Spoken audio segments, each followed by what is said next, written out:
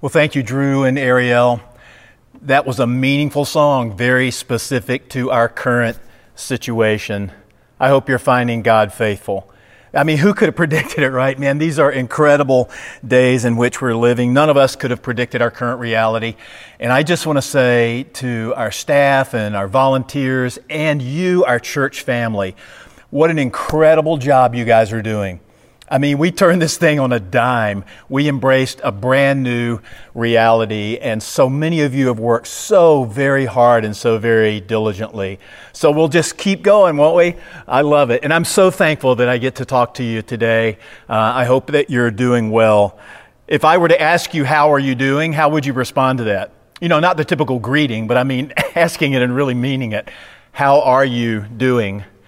I've thought about that question a lot. In fact, just this past week, we had a video chat with our community group, and it was so great to see all of those people that we've been separated from for so long, all the little faces on the screen, and it was just a great time to touch base. But that was one of the questions that we posed to each of us as we went around the room in that video meeting. How are you doing, really? You know, and as I've thought about that, because people have asked me that on other occasions too, as I've thought about that, here's how it goes for me. So the first couple of weeks of this new reality, I felt like I had leadership adrenaline coursing through my veins. I responded. I said, hey, this is a challenge. And we had meetings and we had planning sessions and strategy sessions and how are we going to get through this? And then about the next 2 weeks following that, I found myself with this sort of unexplainable angst. I couldn't quite put words to it until I started digging a little deeper, and I found out I was discouraged, that I was going through a kind of grief, and I was able to put words to that. And then the 2 weeks after those 2 weeks, I found myself just sort of embracing the new normal, and I had actually, enjoyed it so much where my rhythm was different and all of that. I found myself talking quieter and more slowly. Tricia said to me, you're not using your preacher voice as much. And so something about the last couple of weeks has been, maybe it's just the acceptance of where we are, trusting God, or just the satisfaction of knowing that we're okay. Those are the feelings. So it's been kind of this for me, and I don't know what it's been like for you, but I hope you're able to get in touch with those feelings and to discover how it is you're really doing. I think someone said it well when this thing got going, and they said, March was a really long year. And I would agree. And April is shaping up to be a really long year as well. So, wow. One of the things that's gotten me through this, though, is the reality of my family. Tricia, we're together, quarantined together. All our kids are gone out of the house. We're empty nesters. And it's been wonderful just to spend that time with her and to weather this together as my primary person. And then, of course, our sons and their wives we've been in touch with, and our 5 grandkids. We've done a few family conference calls, and everyone is doing well. But in a situation like this, when I sort of have the luxury of thinking and reflecting, I'm so very grateful for my family, and I know you are as well. So say the word family, and you're going to get lots of different reactions. In fact, family dynamics can be both exhilarating and excruciating. Like when you hear family, you may think, wow, I know what it's supposed to be, but that's not what I experienced.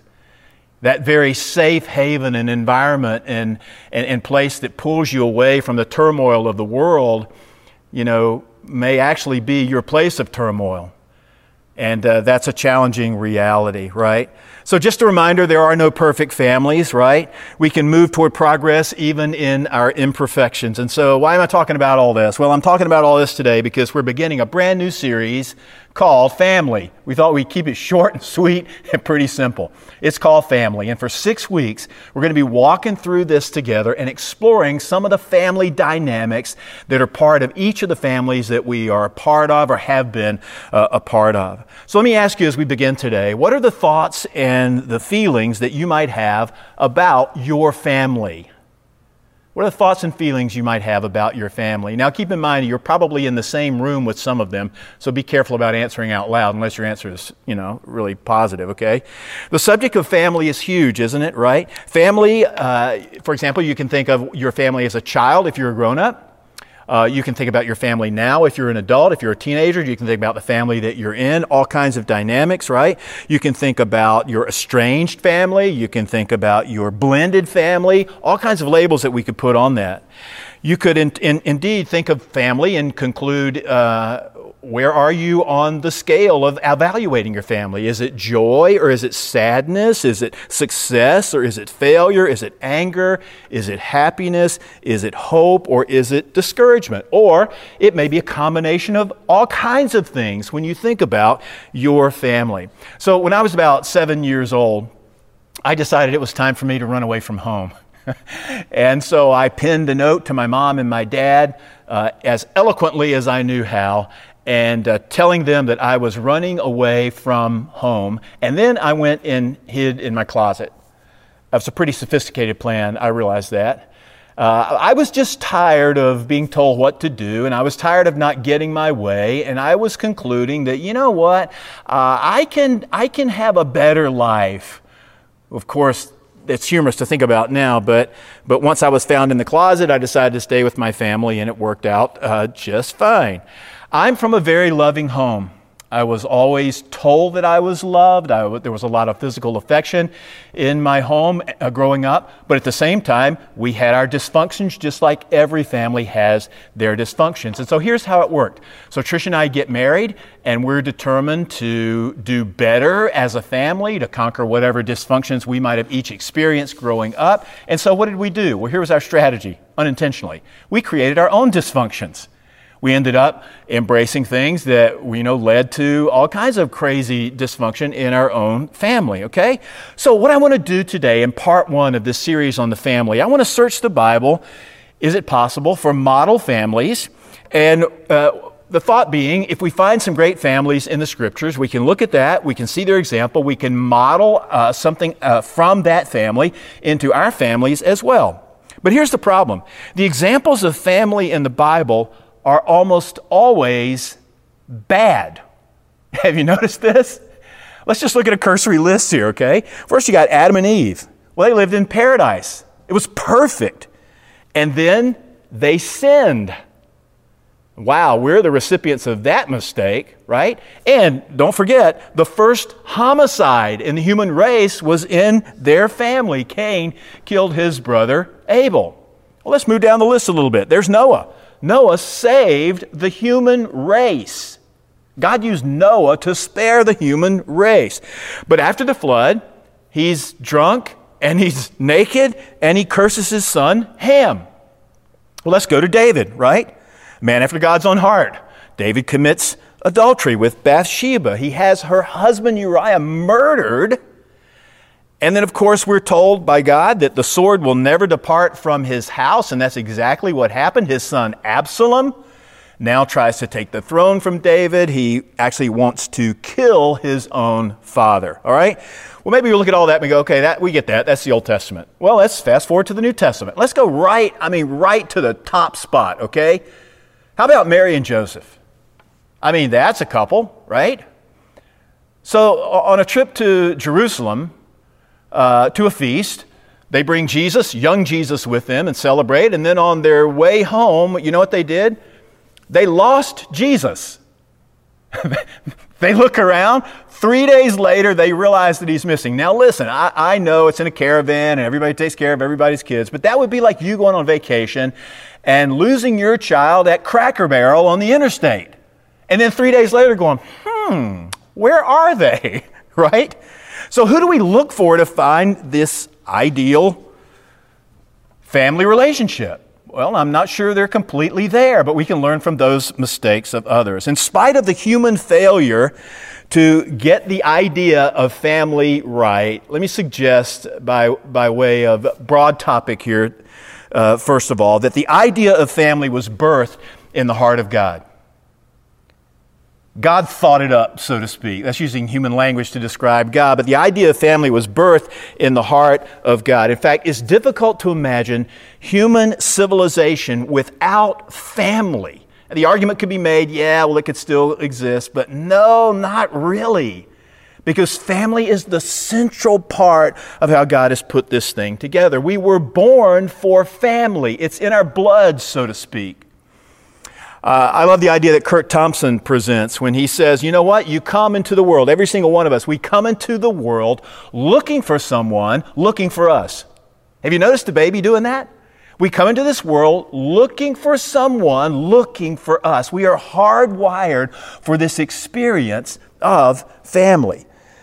But you know what? God didn't invent family, just like He didn't invent love. It's bigger than that, right?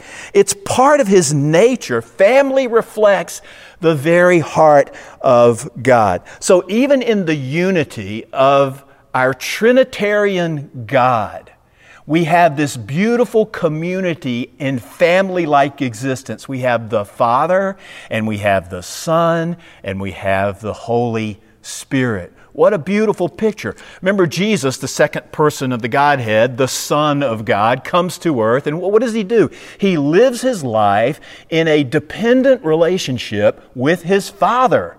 That was the arrangement, and that's what Jesus modeled for us. This beautiful picture of dependence on His Heavenly Father. Toward the end of Jesus' life, He's gathered with His disciples in the upper room. And He reminds them that he'll be going away, and He tells them, don't let your hearts be troubled. You believe in God, believe also in me. And then He says something very curious.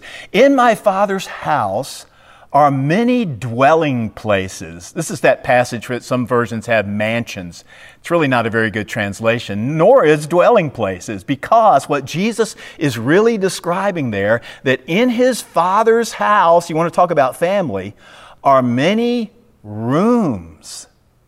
It's a big house. And Jesus is reminding His disciples, hey, our Father is taking care of us, and we are all part of the same family together. And so, when I go away, I'm going to prepare a place for you. And in my Father's house are many rooms for you. So it's interesting, when you and I look into the Scriptures, when the writers of the New Testament look into the Old Testament to discover New Testament faith, let me say that again, when the writers of the New Testament look into the Old Testament to discover New Testament faith, there's always one winner. Do you know who it is? It's Abraham. And the reason the New Testament writers point to Abraham as an example, an Old Testament example of New Testament faith, is because Abraham had faith in God prior to the giving of the law. In other words, the law wasn't a requirement for his salvation. The law wasn't required for him to get righteous before God. It wasn't about behavior. It was about this sense of trusting and believing God. So Abraham becomes the go-to person. Listen to Genesis chapter 12. God gives directions to Abram at that time. His name would later be changed to Abraham. Verse 1, Genesis 12. Now the Lord had said to Abram, get out of your country, from your family. Hold on to that, because that's going to be a key component here. From your family. In other words, move away from your family and from your father's house to a land that I will show you. I will make you a great nation. I will bless you and make your name great, and you shall be a blessing. I will bless those who bless you, and I will curse him who curses you. Now notice the last half of verse 3. And in you all the families of the earth shall be blessed. This is big. All the families of the earth shall be blessed. That phrase, families of the earth, literally means families of the ground. If we had a little more time, we'd go all the way back into the garden where number one, we discover we are made from dirt. And then number two, we discovered that there was a curse put upon the ground. It was part of the fall of humanity. And now, what's the opposite of a curse? A blessing. Kyle and Delitzsch Old Testament Hebrew scholars say this about this passage. This blessing was to unite the divided families and change the curse into a blessing for the whole human race. That's what's at stake here. And in you, Abraham, all the families of the earth will be blessed. So God is about family. God is for family. And as the family goes, so goes the culture. All you have to do is look around at our society and to see a crumbling family equals a crumbling culture. No wonder family is part of God's plan. I love Paul's prayer for the church at Ephesus. There's so many great prayers that Paul writes and prays in the New Testament, but this one in particular is so powerful. But maybe you've missed it before. Verse 14 of chapter 3 starts like this. For this reason I bow my knees to the Father of our Lord Jesus Christ. Paul says, I'm about to pray. And then he begins. He says, from whom the whole family in heaven and earth is named. Now, this is fascinating because we have Paul here saying, listen, I'm praying, I'm bowing my knees before the Father of our Lord Jesus Christ, for whom the whole family on heaven and earth is named. Now, there's a big family. Because not only is he talking about the literal family of human beings, but now he's climbing the ladder up into the angelic realm. And he's suggesting that even the heavenly host is part of this thing called the family of God. It is a beautiful picture. Even for the angels, God is Father. And as Revelation 19 tells us, that suggests that the angels are fellow servants with the brothers and sisters of the believers who are in Christ. This is magnificent. This concept of family is incredible. So let me offer another suggestion related to it. You and I, the church, are inseparably connected as a family in an enormous plan of God. We are inseparably connected as this family that God has created. So just as you are related by blood to your physical family, so too you are related to every other believer in Jesus Christ by Christ's blood. There is that connection that you and I have to each other. Maybe you're like me. Some of us have experienced a strange affinity with fellow believers. There's a sense in which we feel a closeness that rivals or even exceeds the closeness we feel for a literal bloodline brother or sister. How does that happen? Where does that come from? It is this mysterious, strange wonder that God has birthed into existence, this thing called the family of God. And every believer in Jesus is connected as a family, inseparably linked together. So many of us who call LifePoint home could probably easily quote our mission statement. We print it everywhere. It's on our websites and the worship guide that you used to get when you showed up. And it goes simply like this: to influence people to find and follow Jesus. And when I think about the difference, I don't want to parse this too much, but the difference between a mission and a vision, there are lots of people that have taken cracks at this that are way smarter than I am. But when I think of mission as that's that thing that we do. That's our marching orders. But when I think of vision, it's a little different for me. I view vision as what we are becoming. It's the ideal that we lay out there, okay? So mission is this idea of we're doing this thing. Vision is what are we becoming? And so our vision statement, I think, is less familiar to many of you than our mission statement, but it is equally powerful. Do you know it? It goes like this: to build a family of believers who bring pleasure to God as we love Him completely, love each other unselfishly, and reach out with Christ's love to the world. Now that is strong stuff right there. It comes out of the whole idea of the great commandment that Jesus laid out. It's all about love.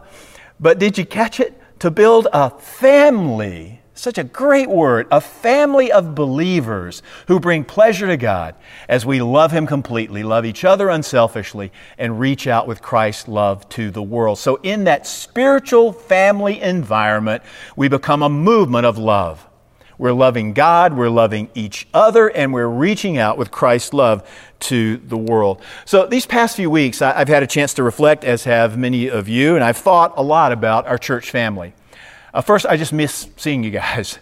I mean, I miss being together. I'm, again, a little tired of talking into cameras, but I hope that, when we get things to a safe state, we can be back together again. And I've also mentioned that we are working overtime to continue to communicate to you and to do our best. I mean, thank God we have so many talented people, and we were already way down the road in video simulcast and all those kinds of things. And so I thank God for that we had embraced that many, many years ago. But as I've thought about our church family, let me just share with you some things that bubbled out of my heart. First of all, I feel proud of our church family. I just do. And I don't mean that in a bad, evil, prideful way, but I feel proud, like parental pride, I guess is a way to look at it. In addition, I feel close to our church family. I feel inspired by our church family. I don't know if you've sensed it or you would agree with me, but I hope you would. We have something special. This thing called Life Point Church, this movement called Life Point. God has given us something very special. Other thoughts that I've noticed as I've pondered our church family. We see needs and we meet them. That's all we have to do. We just look, and then we're off to the races meeting those needs. We share, we love, we encourage. It's just woven into the DNA and the fabric of our church family. When we get knocked down, we get back up. And we've all been knocked down before over lots of years, but we get back up. We trust God, and together we move ahead as a family. We give, we comfort, we grow, we hope. All of that together. We're a family. And not even a global pandemic can take that away from us. In fact, through these hardships and this new reality, I'm just, our mettle comes out. It just does. It's often said that adversity exposes who we really are. Well, if that's the case, I'm loving what I'm seeing. I'm seeing our church step to the forefront. I'm seeing our church do incredible things for other people and for each other, this family that we share. I love the passages of Scripture, There are few about family, even though the good examples of family are a little more difficult to find. But there are lots of passages of Scripture about what it means to be a Christ follower. And those passages are equally applicable in our families, in your literal blood family and in the family of the body of Christ. And I want you to hear a passage of Scripture, Romans chapter 12. I'm going to pick up at verse 9. You can follow along. And listen to them. Tune your ears to your own family and tune your ears to listening to these words in light of your church family.